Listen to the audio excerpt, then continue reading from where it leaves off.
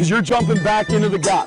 Hey coach, welcome to the Basketball Podcast. I'm your host, Chris Oliver. I appreciate you joining us for this week's podcast. Be sure to rate, review, and subscribe to the show, and visit basketballimmersion.com for more coaching resources and access to all the basketball podcasts. I hope you will give us a shout out on social media, on Twitter at @BBallImmersion, or on Instagram at BasketballImmersion to help me continue to share the game. Enjoy the episode. Awesome to welcome Adam Forde, head coach of the Cairns Taipans of the Australian NBL, to the Basketball Podcast. Between 2013 and 2018, Forde was an assistant coach with the Perth Wildcats and won 4 NBL championships. After a season as assistant coach with the Sydney Kings in 2019-20, he served as their head coach during the 2020-21 season. He was appointed head coach of the Taipans in 2021, and in 2023, he was named the NBL Coach of the Year. Adam, welcome to the podcast. Thank you for having us. It's very much a pleasure. Man, pleasure. I know we had a chance to meet when you were with Will Weaver, and I had a chance to visit Sydney Kings practice. Great conversation with you. And I got to say, I was watching your quarterfinal win versus Perth live in an undisclosed bar in Dunedin, New Zealand. And the thing that stood out to me most was just the camaraderie and the joy that your team played with. Congratulations on that. And then also winning Coach of the Year. Thank you. Yeah, it makes it easy when you have particular individuals around you with that similar like-mindedness that really just enjoy basketball and enjoy being around each other. And I think that's the main thing as a coach is you just want to allow that to play out organically and naturally and just really go with their vibe and their flow. And it was a great group. A great group, no doubt. And I'm going to just share a quote because I think it connects with what we're just talking about a little bit. And you said there's going to be a hard line when it comes to the team's accountability. It's going to be enforced, but there's going to be an element of fun. No matter what you do, my critiquing is always going to come from a place of love. And I just love that kind of connection that you made between those two things. Can you discuss that a little bit more for us? Yeah, I think over time, I've worked with some really good coaches. As you mentioned, Will Weaver, I spent a season with him, and I really wish that I was able to spend more time with him because I feel like I only scratched the surface of his coaching knowledge and his approach. And alongside guys like Sean Dennis, who's now in Japan, and Trevor Gleason, I worked with at Perth, who's now with Toronto. And one of the things that every coach was very different in the way they went about their philosophy and their approach and their teaching. But they were very genuine in what they did. They didn't try to be someone they weren't. And so, one of the things I really wanted to be was genuine and myself. And, I am that type of guy that wears my heart on my sleeve a little bit. I can get a little bit emotional at different extremes. And, but no matter what, it was always coming from a place of care and trust and love. And, I wanted to put these guys in a situation that they wanted to look back on and say, this is the best time of their playing career. I wanted them to be old men 20, 30, 40 years from now and talk about their time here at Cairns or their time with me to be, and that was some of the best basketball. I want to try and get them out of their comfort zone. And I want to try and do it respectfully. But also, I want them to enjoy the experience. And so it's trying to find that balance of, when to be aggressive in your feedback and also when to be nurturing in the confidence building element, and then trying to bundle it all together and hopefully don't get it wrong and stumble my way through it. And, for the most part, I feel like we get some of it right. We definitely get some of it wrong. But, the things you do get wrong, you can put your hand up and say, hey, man, like, that's my fault. Like, I got that one wrong. I'm sorry. Let's pivot and start again and try and get this thing right. Well, we're going to talk about how you bundled it and get into some tactical periodization and different things like that. But before we do, when I was touring Australia in December, I asked a few people about your team and you and the style of play. And it definitely came out that your team was playing with some freedom and shooting a lot of threes. And when I checked the stats, you led the NBL in 3-point attempts. So definitely part of the philosophy to create some space and to give your players some freedom, wasn't it? Yes, and sometimes it didn't always play out to our advantage. Even though we definitely lead the league in attempts, we were fluttering at different points of the season where we weren't exactly converting. The cool thing was we drove such a hard line on the defensive side of things. We had a lot of rules and non-negotiables, I guess, in place on how we wanted to defend, which worked really well for us. We ended up having the second best defense in the league, which was the reason we got over the line with some wins. And so with that hard approach on the defensive end, the reward was to say, hey, you guys are basketball players. Like, it's like an artist, preparing the canvas, whether you want to be a painter, a sculptor, musician. I wanted to allow a lot of creative freedoms with these guys. And, the modern game is everybody loves to space and shoot it, right? And we put a 4-point line in on our training facility here to really not just to encourage spacing on the offense, but to also sort of dip our toes in a little bit in terms of deep range. And, some guys are capable, some guys weren't as capable, but we still wanted to allow a little bit of the freedom to explore it. Offense really became the reward for what we wanted to do defensively. And, some areas it worked well and some areas it probably needs room for improvement. And you shared with me briefly this concept of these ignition drills. And I want to just talk about that quickly because I think it's brilliant stuff. And been messing around with these things called perturbations, which is basically the sudden exposure to conditions that displace the body from equilibrium, or what you want to call reactive balance. And it struck me in watching your ignition drills. It's also this concept of like intentional roughhousing and developing this concept. And coaches ask us about this all the time. How do you help your players get tougher? How do you help them, be more physical? And, you're covering art and science here with these ignition drills. So talk to us a little bit about what these are. Yeah, so we spent a bit of time with the North Queensland Cowboys here in the state of Queensland.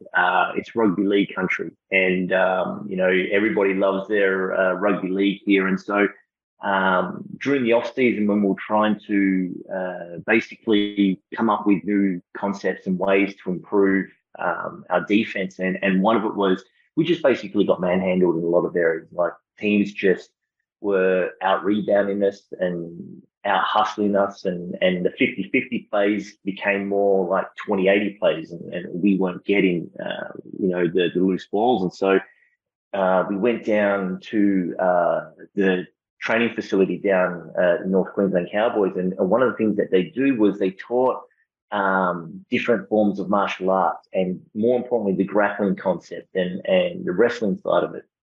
And one of the things that they did was it was controlled, because obviously if you just try and do this without any real education piece behind it, you just run the risk of getting hurt, just like with everything in regards to physical play. And so we wanted to have an element of practice where we say, hey, we want to teach guys to be able to absorb some contact and inflict some contact and test the boundaries also of what's legal and illegal in officiating. Sometimes if a team has a reputation as being a little bit more on the physical side, naturally the refs start to allow a little bit more, just human nature, because otherwise they're blowing the whistle every second possession down. And so we wanted to be that team that really got to the very boundary of what's legal and illegal and really test it. And so but we also wanted to make sure we didn't have guys out injured. And what was interesting was chatting with a lot of the team doctors too at the Cowboys was the moment they started doing more of these drills, where they were grappling and working on wrestling and trying to break contact, injuries went down because the body became more conditioned to it.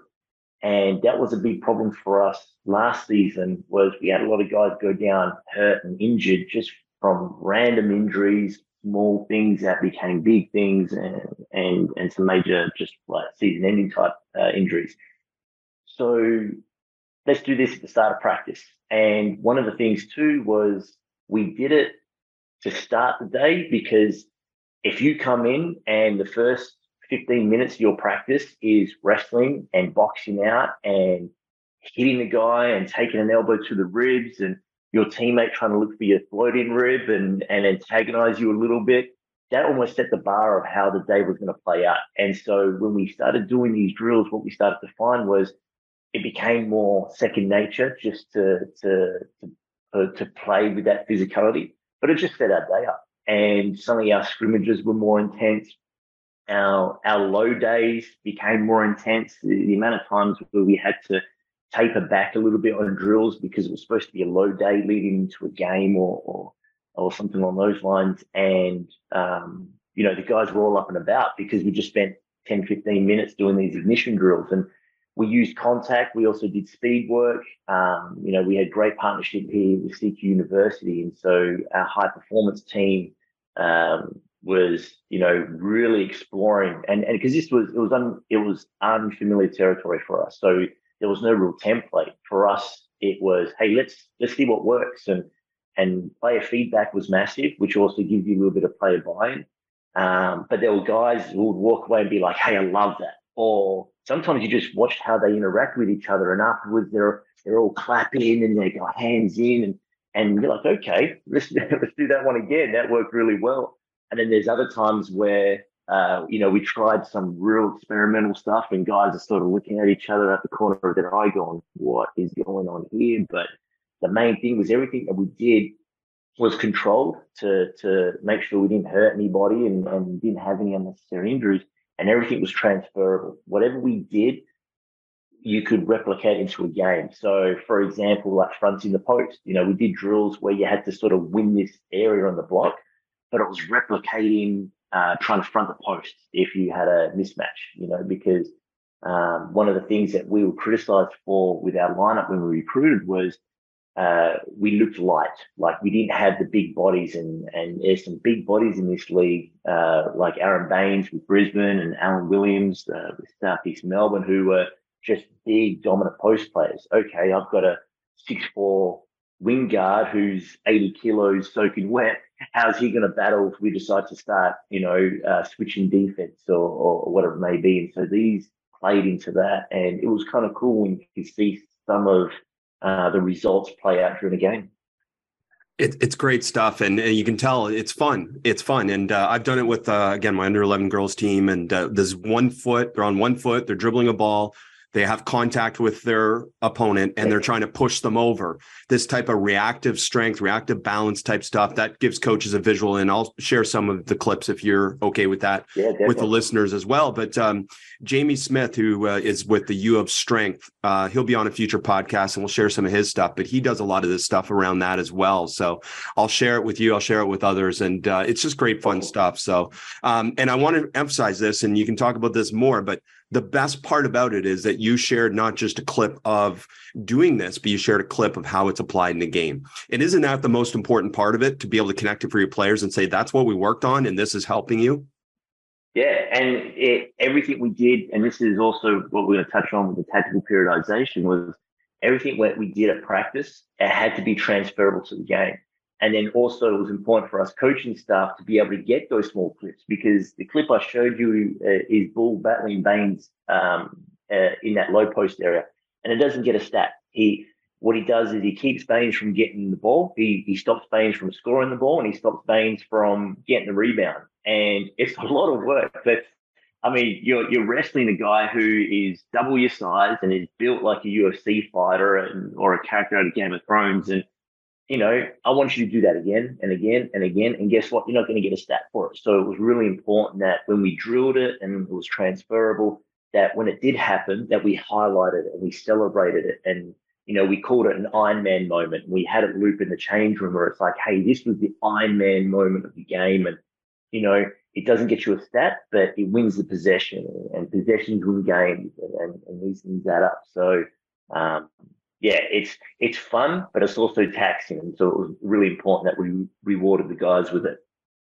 So we've mentioned tactical periodization a few times already. So let's get into that. And Joe Gallo, head coach at Merrimack College. We did a podcast a while ago. We talked about tactical periodization. Alex Sarama's talked about tactical periodization on the podcast. And a lot of it comes from Jose Marino making it most famous, but Victor Forde, I think that's how you say it, professor in Portugal, is one that originated. But coaches, you can do a Google dive on that stuff. Let's get into the practical part of it. What is practical periodization as it relates to your program?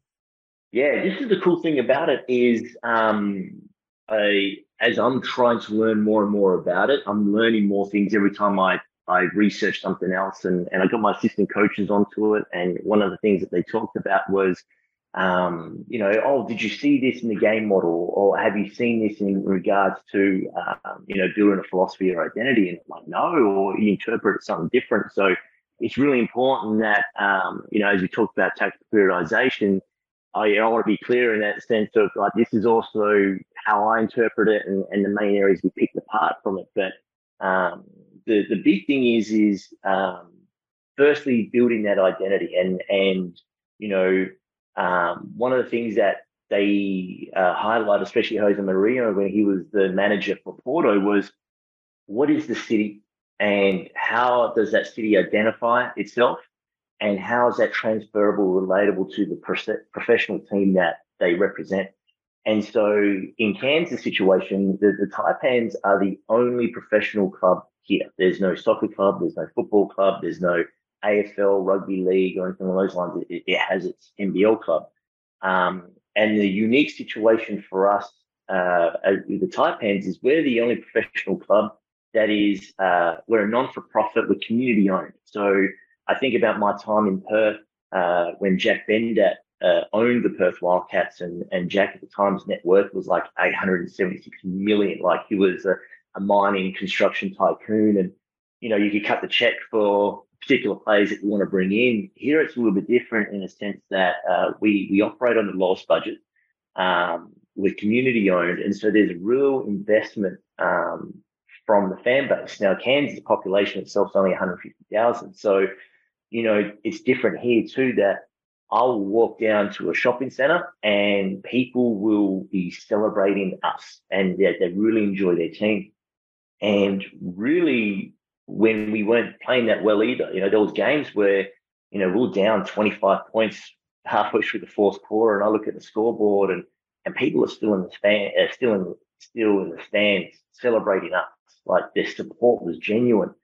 And so when we adopted this model, and that was the first thing I really took away to say, okay, the game model on how we want to play and how we want to represent Cairns has to include an element of how does the city identify itself and what is valuable to them.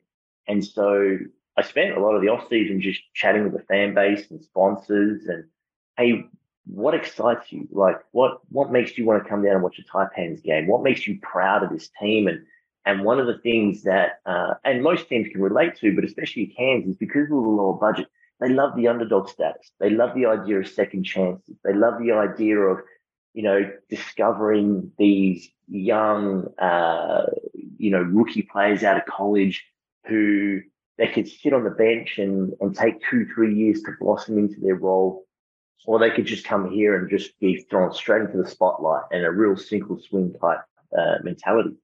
And so when we recruited in the off season, that's what we targeted. And we went young. We went really, really young. And what was kind of cool, and I didn't realize this at the time until we played our first game against Tasmania, and this little stat came up at the bottom, but we were the youngest and most inexperienced team in franchise history. And, there's a level of, nervousness when you see that. You're like, okay, maybe we went too hard at this, right? But the community wanted youth and they wanted fun and they wanted to be fast and they wanted to have a little bit of swag, and because it's a touristy town and we wear bright orange and, that's our personality. And so, that's what we recruited for. And the cool thing about it was by the end of the season, we recorded the second best win rate in franchise history. So he's the youngest team, most inexperienced, that was picked to finish last. And now we were one game from top spot. And, the crowds were massive. the sellouts, because it's important for us because we are community owned. This is where we generate a lot of our revenue from. And so, that was the first element in terms of like building that game model, which was what is your identity and how can it represent the city? And then the next part to it was more in the tactical and the periodization side of things, where it said there's 4 moments in the game. And those 4 moments is your half court organization in offense, your half court organization in defense, and the transition between each. So you transition from offense, defense to offense. And everything you do in building out your game style and your day-to-day practice, and also planning out the year, whatever you implemented, like for example, we just talked about the ignition stuff and even shooting drills to how we scrimmaged, had to fall into one of those 4 moments in the game. And that really, it was amazing because it expanded my way of thinking in terms of how to approach practice, but it also gave me a real narrow focus. And always came back to answering the why. And I know this is where I've watched a lot of your stuff, and where you're big on is like the no free man weave. And so you sit here and go, okay, like if I'm putting so much value on the periodization, which is time on feet, player management, load management, okay, everything we want to make sure is utilized. And so if today is a high day or a low day or moderate day, do I really want to let's say it's a low day, and knowing that I've got to play a load target of 300, which we use with Catapult to get those measurements. Okay, if I do 5 minutes of 3-man weave as a warm-up, well, that's going to add up to about 60 in sense of payload. So boom, there's already 1/8 of my practice. Okay, what a waste of time that was. And so the cool thing about it was, with this tactical periodization and referring to the 4 months in the game, okay, instead of 3-man weave, I'm going to do this 3-man shooting drill. And what I'm going to do is I'm going to put 4 seconds on the shot clock. And I'm going to tell the guys, you start here, you start here, you start here, and I want a corner 3. And the only thing is you have to shoot it before the siren goes off, and the shot has to come below the break. And then you don't overcoach it. You sit back, because in the back of your mind, you as a coach, you're like, hey, I want crisp passing, and I want passing with the outside hand, and I need you to go kick. And as you're running to the corner, I need you to look over your shoulder. I need you to plant your outside foot and rhythm. No, forget all of that. Figure it out. You got 3 seconds to get this shot. Go. And now it's all the things you wanted from a 3-man weave, because it's interesting when you talk to coaches, as you know, and you say, okay, what's the benefits of 3-man weave? Oh, promotes passing. Does it really? Oh, it's a warm-up drill. Okay, I've got a better warm-up drill. And so when you use this and you see it rep out a couple of times and the siren runs out before they get a shot, and that part of your brain as a coach that goes, stop the drill, tell them what they need to do. And you're like, no, let them figure it out. Let them figure it out. And so you just sit back and you watch it evolve, and then they start talking and they go, hey, you got to do this, and you got to do that, and this is going to be passed. And before you know it, now they're getting the shot off in time, but it's an ugly shot. Okay, now they start thinking about the getting the balance in their feet, and then shooting the 3 ball and how they want to finish it and how they want to rhythm it. And then as they start to get good at that, you go, okay, I'm going to chuck 2 defenders in. So now it becomes this 3-on-2 transition defensive drill. That's more relatable to the game because, as we mentioned at the start, we love shooting threes. Okay, I want to make sure I get a lot of corner threes. And for me to get corner threes in transition, you better get there and get balanced and get ready. And so suddenly now in this warm-up drill that has evolved to the point where it transfers directly into a game, and you're building good habits that you value in terms of your style of play, which also comes back to the fact that the community goes, hey, we love teams that shoot a lot of threes. We reckon it's fun. And it all just circles back into this cool concept of, again, tactic periodization, which covers so many different elements. I mean, that's just one random little branch that, I can go into 1,000 different examples, but that's one there that was really cool and suited us perfectly. Well, we're going to go in a few other directions with it, but I just want to emphasize that again. 3-man weave is a metaphor for fluff, basically, is what I would say. There's a lot of things that we do in practice as coaches that if we reflect back on what you just said about these 4 moments in the game, and go, is this drill helping my players or our team improve in these 4 moments of the game? And there's so many things that we can reflect on and say, no, that does not actually help us. So why are we doing it? And just go, is there a better way? And what you're just saying is, yeah, there's a better way if you really think about it. And that's great. And I do want to kind of bring this back a little bit. The tactical periodization structures learning and training to mirror situations that reflect coach's game model. So what is a game model? Give us a simple understanding of what your game model would be. You talked about the why a little bit based on understanding your area, your geographic location, the fan base, but also understanding your players and the different things that come with that. So how do we go about approaching a game model? Yeah, so I guess the big thing with the game model especially is how can you get the technical, the conditioning, and then also the decision-making elements, right? And if we build that out and everything, and especially as we talk about like the why with each drill and so forth, but the game model has to be, okay, if we're talking about transition defense, right? And what we value in our transition defense. And let's say we have these set rules. The game model is, okay, like the tactical side of it and the conditioning side of it, well, you can drill that. You can be overcomplicated in the sense of saying, okay, these are our rules, right? I want you to sprint back. And when you sprint back to the 4-point line, the first person needs to declare ball. And the second person needs to protect paint. And then the third person can load to the ball side. But then also you've got to keep one eye on who's most dangerous, who's a 3-point threat. And then as more players start to come through, then you start to filter out from the weak side, and the final rule is anyone guards anyone, and that's the tactical side of it. And then your conditioning can be just running the drill. Let's run it, let's rep it out, let's do multiple times. But where's the decision-making element, right? Where's the part where the guys are on the court going, hang on a sec, like I'm protecting the paint, but then I've got this guy here on the perimeter that's Steph Curry. Am I going to stay in the camp? How am I going to close him out? And how am I going to close him out differently to a non-shooter? And so then that's when you start adding in the idea of like small-sided games or you chuck in different types of circumstances where you say, let's make it a drill where it's 5-on-3 and 2 defenders coming back, which is a pretty standard transition D drill, which anyone can do.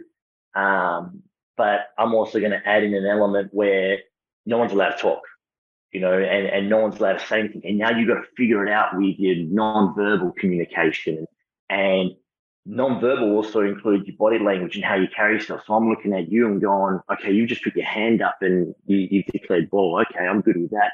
I'm going to sprint back and protect the paint and show with my body language that the rim's protected and the next person can move on to that element. So that's what's really important, especially with the game model, is that no matter what you do, it has to tick all 3 boxes. Why can't we do conditioning and tactical and decision making and every drill that we do, whether it's a low day, a moderate day, or a high day, we tick those 3 boxes. And so don't waste time on feet by doing something that, you can wrap these 2-3 drills up into one and smash it out in 10 minutes. But the decision-making element is massive. Like, the guys are playing the game. We can get guilty. And I say this because I was one of the biggest culprits of it, especially early on when I started. Well, you keep stopping it and be like, no, this is how you do it perfect. This is perfect. The game's not perfect. The game's full of mistakes, and it's usually the team to adjust comes out on top, and it's the players that need to make the adjustments. So that's what's really important with the game model. Coach, a brief interruption from our podcast to tell you about basketballimmersion.com. Why do so many coaches coach like it was 20 years ago? Technology, research, innovation have all expanded our understanding of teaching, coaching, and learning. Change can be hard to accept, but with an open mind and willingness to learn, it is possible. This is what Basketball Immersion has done for so many coaches. Coaches at all levels of basketball from around the world have stimulated their coaching development using the Basketball Immersion membership community. Embrace the change that will impact your players and team beyond anything you can imagine. Join our Basketball Immersion community at basketballimmersion.com. piggybacking on the no communication thing, obviously we've talked about it before on the podcast about if you shut up, the players get a chance to be able to take ownership and take charge, which is important. But the other part of it is that, perception precedes communication. So working on that part of it, your players seeing it, and by the time they communicate it, it might be too late anyway. So working on their perception and their ability to be able to see it before is so cool. But I really want to come back to this part where you connect this idea that every game action involves the following: a decision, right? This tactical dimension. And we're obsessed with the second part, which is an action or the motor skill, the technical dimension. And as basketball coaches, we're just obsessed with that part of it. And sometimes to the detriment of that tactical part of it, which obviously is the most important part, is the decision. So talk to us about that, because this tactical periodization and game model helps you keep that in balance, doesn't it? Yeah, and this is what's really exciting about it is I think about, especially growing up in my early years with coaching, and one of my first jobs in basketball, I was a development manager for Basketball WA, and so you do a lot with youth and you identify the 16, 15-year-olds, because it's different in Australia to like with the US, in that the high school system isn't as competitive here as it is in the States. Rather, we operate with each state, getting together once a year to play a national tournament, different age groups. And so identifying kids in each age group and basically overtraining them, and it's gotten better. It's definitely gotten better with how the development pathways are done now compared to when I was starting out working for Basketball WA. But, I think about, for example, the hard show, and how I used to teach the hard show. And it makes me cold now thinking about it, because, I would be, let's say I'm the screen defender, and there's overcomplicated things I used to say where I'd be like, okay, so, as the ball carrier comes off this screen, I'm going to slide out 2 feet. My feet are parallel to the sideline, and I'm going to show my hands, and I'm going to retreat back, high hands, and layer this. So it was also this one system fits all, which doesn't happen in basketball, right? Because everybody's got different traits and characteristics. And so the technical dimension, it used to be weighted way too much. And then as time went on, and, I've worked with some really impressive defenders in my time with, Damian Martin, who now in Australia, they've named the Defensive Player of the Year award over. In my team right now, I've got Taji McCall, who finished second or runners-up Defensive Player of the Year in the G League a couple of years back behind Gary Payne II. And you watch these guys defend, and it's like, oh, like, wow, that's really good. And that there's no textbook for that. So this is the tactical element, the decision. And what I've moved away from is a set blueprint to say, hey, this is how we defend the on ball, or this is how we're going to defend in transition. To just say, hey, these are the things that I value, right? I value no rhythm threes. So this guy's a really good shooter, really, really good shooter. And I want you to go over this screen as much as you possibly can, right? But every now and again, you're going to get caught out, right? You might have to go under. And how much can you recover? What's your athletic capability? What's your desire? What's your effort level like to navigate this screen that you may now, in this particular instance, had to go under? And how can you still get out and contest the shot and take away the rhythm free? And so now when we drill it and we do these small-sided games, and depending on what the day is in terms of how complex we want to be, and what our if it's a high day or a low day in terms of the physicality side of things, we want to make sure that each drill goes, okay, while I'm talking about the technical dimension, which is, hey, like, get over this screen, don't let him shoot a rhythm free. And if he's shooting it, it better be like heavily contested, or even if it's uncontested and he misses it, count it. Like that's how aggressive we're going to be with this, right? But now there's also the decision element. Like there's the tactical side of it that you don't want to overcoach, right? Because the player has to figure it out. And then the cool thing about it is the power of observation, because someone else sits back and goes, wow, that's really good. But then they also aware of going, I actually not physically capable of doing that, because the guy I just watched has a 6'7" wingspan and I don't. And so I'm going to have to do things a little bit differently. And then they might hit early, or they might try and crawl in because they're really good at crawling in, take away space and absorbing contact compared to somebody else. And so this one size fits all concept that I used to teach doesn't apply. And it's the decision on the player that really, and because then after that, right, is, with that particular movement, right, you got the physiological side of it, and you got the decision making, which it all flows on. But the main thing is the player's decision element capabilities is probably more important than anything that I have to say in terms of coaching them through it. I love this so much. And the part that really has helped me in discussing this, especially with Alex Sarama, is this concepts of principles of play, which is what you keep coming back to here. It's like, it doesn't really matter what you run on offense or what you run on defense as a system. What matters is the principles of play, because then that becomes very adaptable. For example, spacing. Spacing is a principle of play.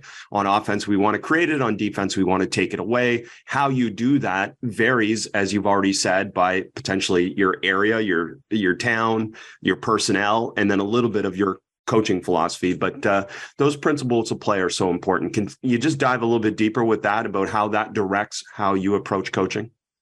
Yeah. And so it's got to be specific, right? It's got to be, okay, let's say, let's talk about like the spacing side of it, right? So something we did, which raised a few eyebrows here, especially, is we put in a 4-point line. Now, I know a lot of NBA teams have done that, and this is probably where I got the idea from. Was like, I really like that.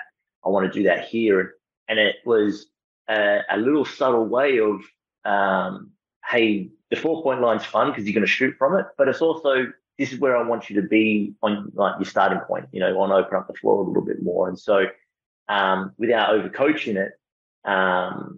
That's one example where we go, okay, now when we talk about spacing, now I'm going to have 6 guys on the floor. We're going to have a 6-man offense here, which doesn't happen during the game, but what we're going to put in is the idea of drive kick, and you can drag, you can diagonally cut from the weak side, you can drift across, you can do all these different things in terms of working off each other. But I've got 6 defenders to really crowd up that space. So I put in the 4-point line, which is encouraging the spacing, and now I've taken it away by putting a 6th defender. And then the big part to that is the struggle. Like, the boys have to be frustrated. Like, you can see it play out where they sit there and they're like, this doesn't work. What? And you give them, like, make it work. Like, do it. Like, you got to figure it out. Like, make it work. But this is what I want. I want a paint touch, because there's importance that there's a direct correlation, right, in terms of every time we get the ball into the paint and we kick it out, our strike rate of how effective that 3-point shot goes up. Not only because it's not an assist, but you've made the defense collapse in, and now you've had to close out. So I haven't told them that, but I'm doing this drill because I want to generate that type of shot. I want to generate a 3-point shot off an assist that the defender has to create off a long closeout. But we don't need you got some players that want to hear that. You got some guys that don't want to hear it, but you want to build it out so then that becomes the end result and becomes second nature. And what helps in the learning process is the struggle. So you make it complicated. You frustrate them. And then before you know it, the magic starts to happen, right? And they sit there and go, you need to do this and you need to do that. And then they start talking about things and they're debating it, and then they're coming to a common ground, and then okay, let's do it now, and it's starting to work. But I just want to go, like, struggle, fight for your learning, struggle. I love that, because you referenced this a few times, and you're not saying make it physically harder. And that's where a lot of people think, oh, we make it harder by making it physically harder. No, you're making it mentally harder on them by not giving them all the answers. And putting them in a situation where they have to figure it out. And to me, that's, again, what you want to do. You want to put the ownership on them to help figure it out. And then if you need to, as a coach, you can offer guidance if they need it. Can you talk about that process a little bit more, about where you do step in and provide guidance? Yeah. So, and this is also part of tactical periodization, where we have 3 different days. So this plays into the conditioning side of it, but also the mental side of it. So we'll have a high day, and a high day is basically full court scrimmaging. we might do some small-sided games, but the reality is we want to get out and play. We want to get out and run. We want to enforce our transition offense, our principles, our rules, and same on defense. But I won't coach a lot of it. And if I do, it's coaching on the run. I'm like, run alongside them, and I'm yelling, hey, remember, get below the break. Like, or, hey, remember, extra pass. Or the ball's stuck too long. You got to move it on quick. And so there's not a lot of coaching going on those days. But then there's other days where, let's say it's like a moderate day. And so we want to keep that same level of game intensity. But the moment you open it up into the full court, now you've got another high day. And especially during the season, it's important that you don't have too many of these high days, because it comes to game day and you just burn out, right? And this is, I remember when I was a kid growing up, and it was, you trained hard every day. And then before you know it, you get to a point in the year, like, I'm just burnt out. Like, my knees hurt. And, I'm 15 and I'm walking around like I'm 50, So coming back to the mental side of it is, on these lower days where we go, hey, we want to keep it same game intensity, but we're just going to keep it in the half court. We're going to make it live on the rebound. And once you get the rebound, we stop, we swap, and we start over. Those are the days, and even now trying to manage it is, how much do I really want to step in and take over the practice? An example I can think of is, especially when we're preparing for a particular team. Let's say this particular team is a better 3-point shooting team than most others. And so, we have what we refer to our half-court defensive organization. We refer to it as our home-based defense. So majority of the time, this is how we play defense in the half-court. And we'll adjust it depending sometimes on the team we play or the personnel we have available. We might have a real good drops defender, but he's out this week, because he's sick or he's injured or whatever it may be. And so now we're playing a little bit more small ball. Okay, our home-based defense this week is, we're going to switch everything, or we're going to get out hard to the on ball. But for the most part, our defense stays relatively consistent. So if I see something which falls into the realms of, hey, that's not what we do. And an example of that is, let's say, chopping the feet on the closeout. I want to have athletes on the floor that are able to close out the 3-point shooter and be able to, like, move your feet and stay in front of them and protect the keyway. Look, I'll live with a mid-range. But the mid-range shot I'm living with is side contested or rear view contested. Like, the offensive player still has to feel you there, right?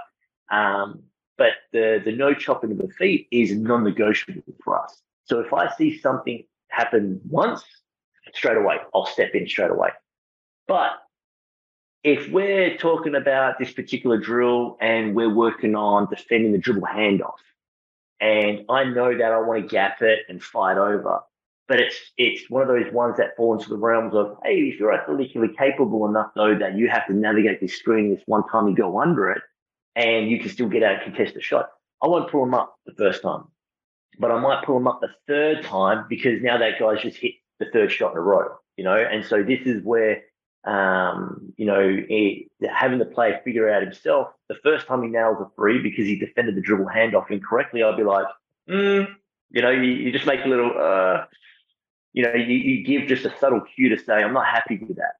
And then the second time is, mate, how would you redo that again? And we video practice, and one of the things we do a lot of is a lot of video review with individuals as in a group, because sometimes as well, you don't want to waste guys' time because this particular clip doesn't apply to 2/3 of the team. It just applies to these 2-3 guys. So let's get them individually and talk about it here. But yeah, the ones where it's the non-negotiable, straight away, pull them up. Not good enough, do it again, right? Because that this is in our DNA. This is our home-based defense. This is the non-negotiable. But the ones where it's more about exploration and maybe a subtle adjustment or a tweak because, hey, this team's a better 3-point shooting team, or this team's got a 4-man that off the dribble handoff is a real threat when he fakes the handoff and slips on the rim. So we're going to gap it a little bit more, or we're going to defend it differently. That you allow a little bit more room to operate with that trial and error, I guess is the best way to put it, before you start pulling guys up and saying, all right, no, here we go. We're getting this wrong. This is how I want it done. But the cool part about it is I've got enough smart guys on the team that they help each other out. And this is what I do, and this is how I've defended it, and allowing allowing that peer review with the struggle, like, because the guy starts getting frustrated, right? Like he's getting like, why can't I get this to work? And believe it or not, man, it's part of the learning process. Like this gives me more confidence than me stepping in going, this is how you're supposed to do it. And he nails it. Okay. But are you going to remember that in 2 weeks' time? Are you going to remember that come game day? Or the fact that you had to figure it out yourself and you went through that struggle makes it stick a little bit better. So when it comes to game time, in the heat of battle, and you got that half-second decision, you're gonna bring that information up sooner than me talking you through it, walking you through it, and doing all the heavy lifting for you. So that's an example there of the mental side of it. Well, you're explaining the coaching process beautifully.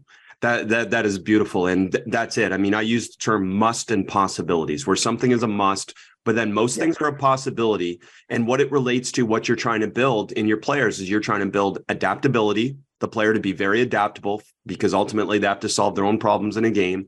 And then the second part is you're trying to create trust amongst you to them and them to you, that they can figure it out. And what you're describing is building those two things beautifully. And it's such a fun part of the process, I find, in coaching as well, isn't it?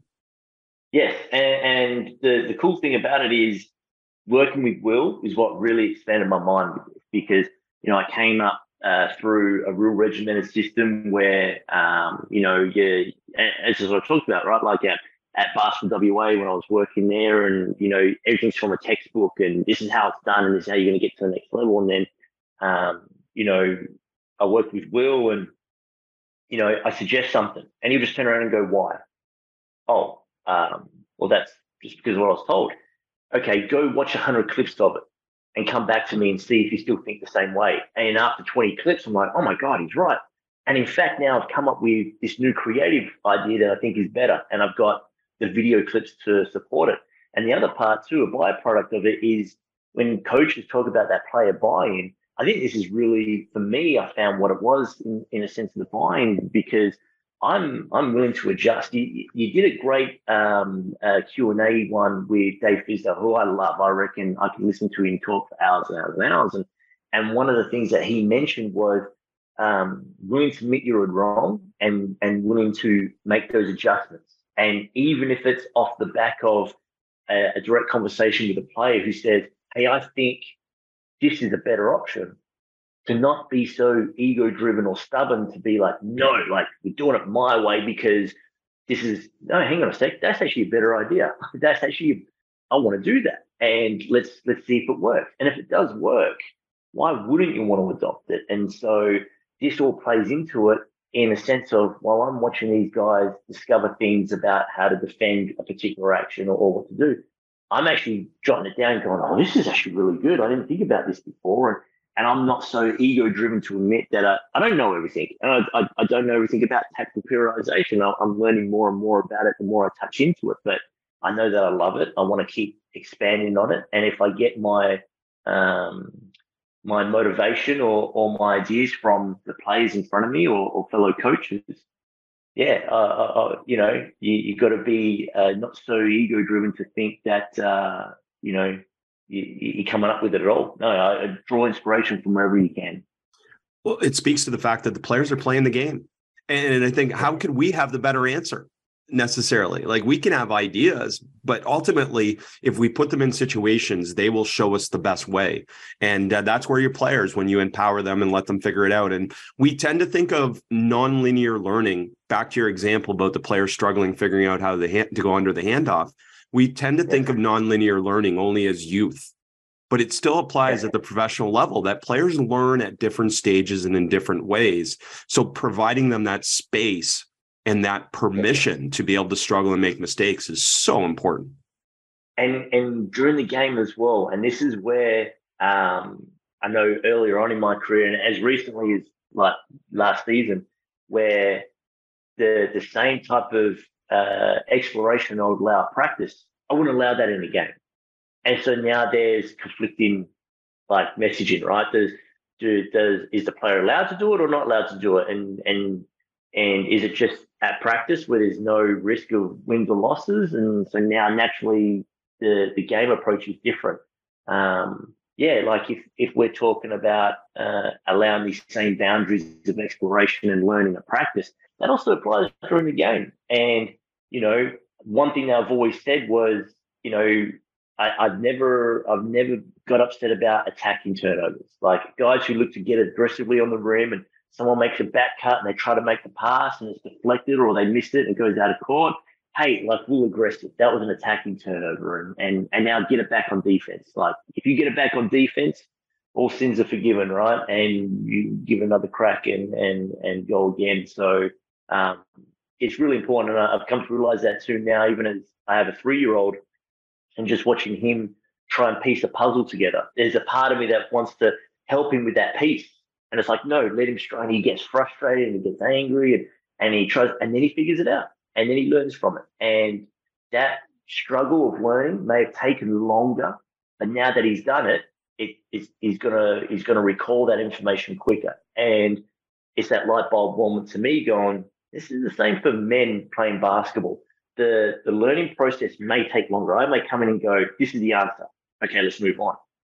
No, now they figured out the answer. It's taken longer, but the recall, and when you see it happen during a game, well, that happens more instinctively and sooner than me trying to remind them every second week of the same thing I keep telling them. Brilliant. Don't solve it for your 3-year-old. And more importantly, if they decide to use the puzzle piece for something completely different than the puzzle, go with it. Yes. Because they have something in their mind that is a solution to something, and it's all beautiful. And it's all part of the learning process. And that's what is amazing about kind of this method of coaching that you're describing is that, again, you put your players in situations. And I've said it many times on the podcast. I've watched coaches that put players in a drill and coach the smallest micro detail in a drill. But then once they start playing a game, they don't coach that detail at all. So why does it matter in the drill if it doesn't matter in the game? And just constantly reflecting on what you're coaching relative to what's really important in the game and what helps a player succeed is so important. Agreed. And I know I was definitely guilty of that. And this is where it's cool again when you come back to the tactical periodization side of things is, there's a day we call a captain's run, right? We used to call it a low day, but when you tell guys it's a low day, they automatically switch off a little bit. So we refer to it as the captain's run. So the physicality side of the drills are lower, but you want to maintain that game intensity. So you just say, okay, we're live until the shot goes up and then there's no rebound. But now you can add in, there's a little bit more teaching element, or there's a little bit more relevance to, hey, we're playing Sydney this weekend and this is how we want to defend Yombo, and there's a little bit more stop-start and you can allow that. But then the other day, like I sort of mentioned, is the high day. And this is where there's not a lot of coaching going on. There's a lot of player interaction. There's a lot of player talk and trying to figure it out. And it's a high intensity. It's one of my favorite days, but there's more coaching, I think, from me to myself to say, don't say anything. Like, as much as that little scratch, that little itch in the back of your mind is saying, tell him, it's like, no, like, let them figure it out. And if it still becomes an issue, hey, I'll get video and then we can review it and then we can talk about it on one of our low days. But no, this is their day. This is a high day. Don't overcomplicate it. Coach on the run for the non-negotiables and everything else, let them figure it out. And having those set days almost became conditioning for us coaches to say, hey guys, today's a high day. And I'll say this to my coaching staff, today's a high day, don't overdo it. Like, let them roll with it. Just make sure the clock's ready, make sure we don't mess up the score, because the boys will let you know if you mess the score up. And we want to keep this progressing along and ticking these boxes. And then if there's anything that needs to be coached or critiqued, let's get the video, let's grab the guy, and let's do that tomorrow. When they probably spent the day thinking about it themselves. And you'd be surprised too the amount of times when you're showing guys with video, because we also make video available to them.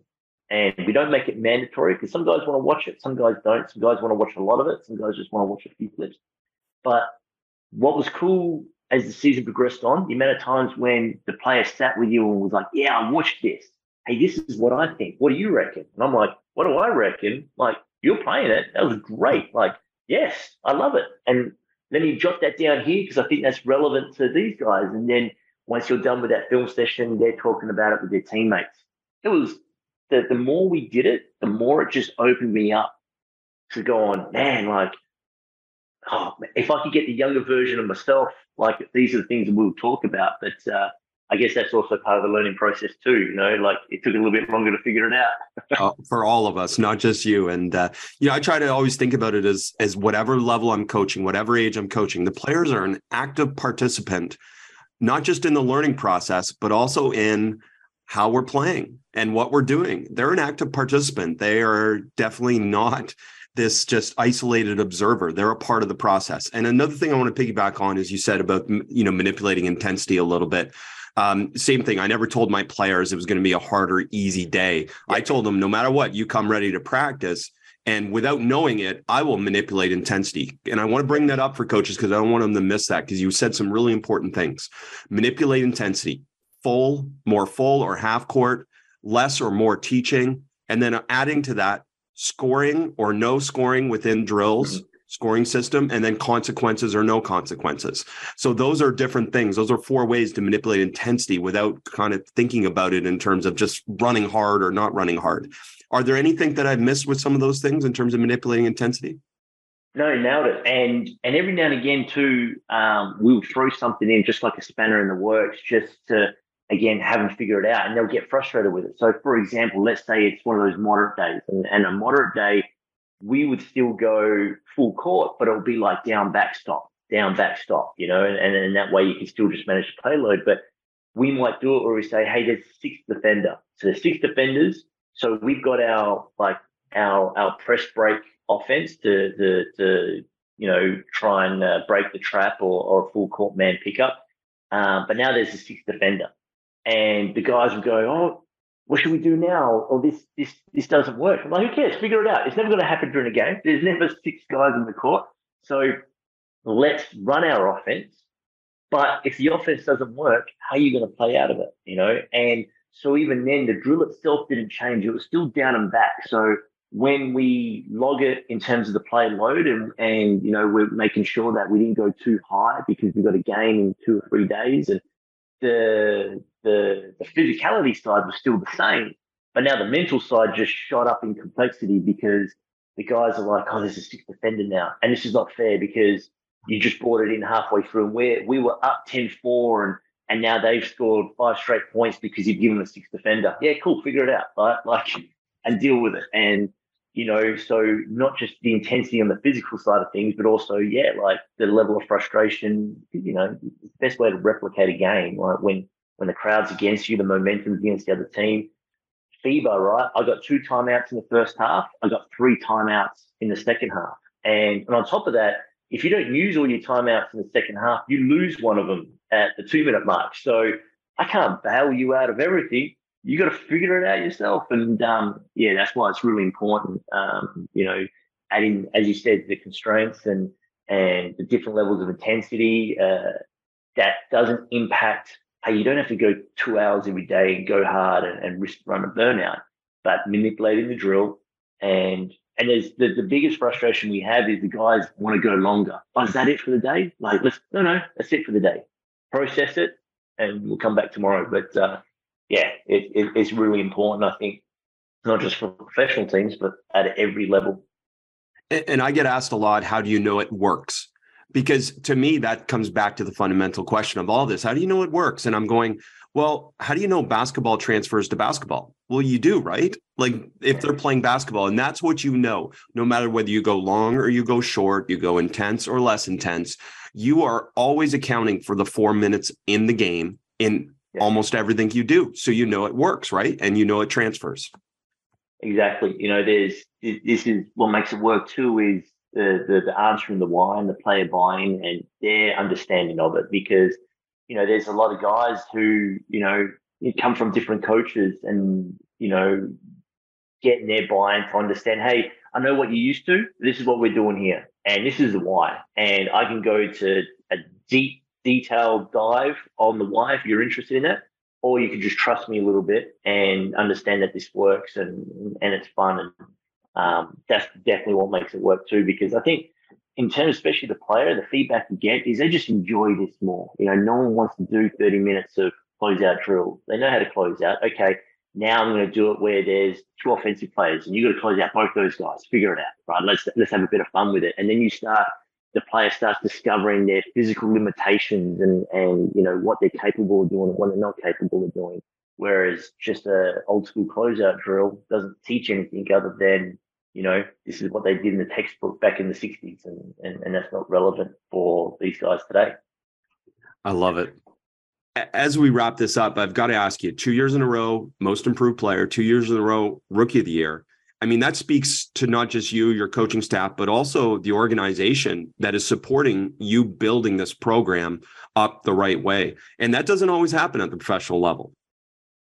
Yeah, and this is where there's a lot of trust, as we talk about, like with the playing group and the buy-in, but from the front office, the administration, my coaching staff. I'll be crazy to sit here and assume that this is all me, and it's not, because there's not too many organizations you can walk into and say, hey, this is my vision. I think we need to go young. I think we need to explore and tap into the youth. I think I want us to be a home for second chances. I want us to be a home for guys to come on and expand on their careers and use this as a launch pad. And guess what? We're going to win games doing so. With the administrators like Mark Beecroft and Troy Stone here, who have given us a lot of trust in the direction that we want to steer it. But then also my coaching staff, they do a lot of the heavy lifting. And when we come to, player development and, again, I refer to Fizdale. One of the things that he said, the characteristics of a great assistant coach is availability. We here in Cairns, we've got access to the gym whenever we want. And guys love to come in and work out at random hours of the day and night. And so to have a staff that is willing to accommodate that, and the coaching staff that I have here to say, okay, these guys are going to come in and work out. And sometimes we do player-led workouts. Sometimes we do coach-led workouts. But to be accessible at all hours of the day is really important. So, yeah, the cool thing about it is, we're getting wins, and we want to get the third year in a row of most improved, and we want to get the third year in a row of rookie of the year, and knowing that can be our identity here, is pretty important to not only myself, but the entire organization. I'm so happy we had this opportunity. Thank you so much for sharing the game with us, Adam. No, I appreciate it, Chris. Thanks for having us. And again, always look forward to the podcast coming out and drawing inspiration from you and the guests you have on. And it's a valuable resource that, us coaches are very lucky and fortunate to have. Appreciate that. Coach, I can't wait to get you back to the basketball podcast, but I wanted to take a brief moment to tell you about immersionvideos.com. Have you checked out immersionvideos.com? Watch a Nate Oates practice and see how he has Alabama ranked in the top 5 nationally. Or get access to our new release featuring 9 all-access practices from Alex Sarama. Or other products from Tobin Anderson, Doug Novak, Dave Smart, Scott Morrison, Aaron Fern, Mark Cassio, Francisco Nani, and more. ImmersionVideos.com was created to provide value to coaches like you who are looking to stimulate their professional development by offering unique all-access tools necessary for you to be an outstanding coach who values learning and seeks to evolve. Go to ImmersionVideos.com and check it out today. Thanks for listening. Be sure to rate, review, and subscribe to the show, and to give the Basketball Podcast and this week's guest a shout out on social media to show your support for us sharing the game. And to stay up to date on all things basketball immersion, subscribe to our newsletter at basketballimmersion.com/newsletter.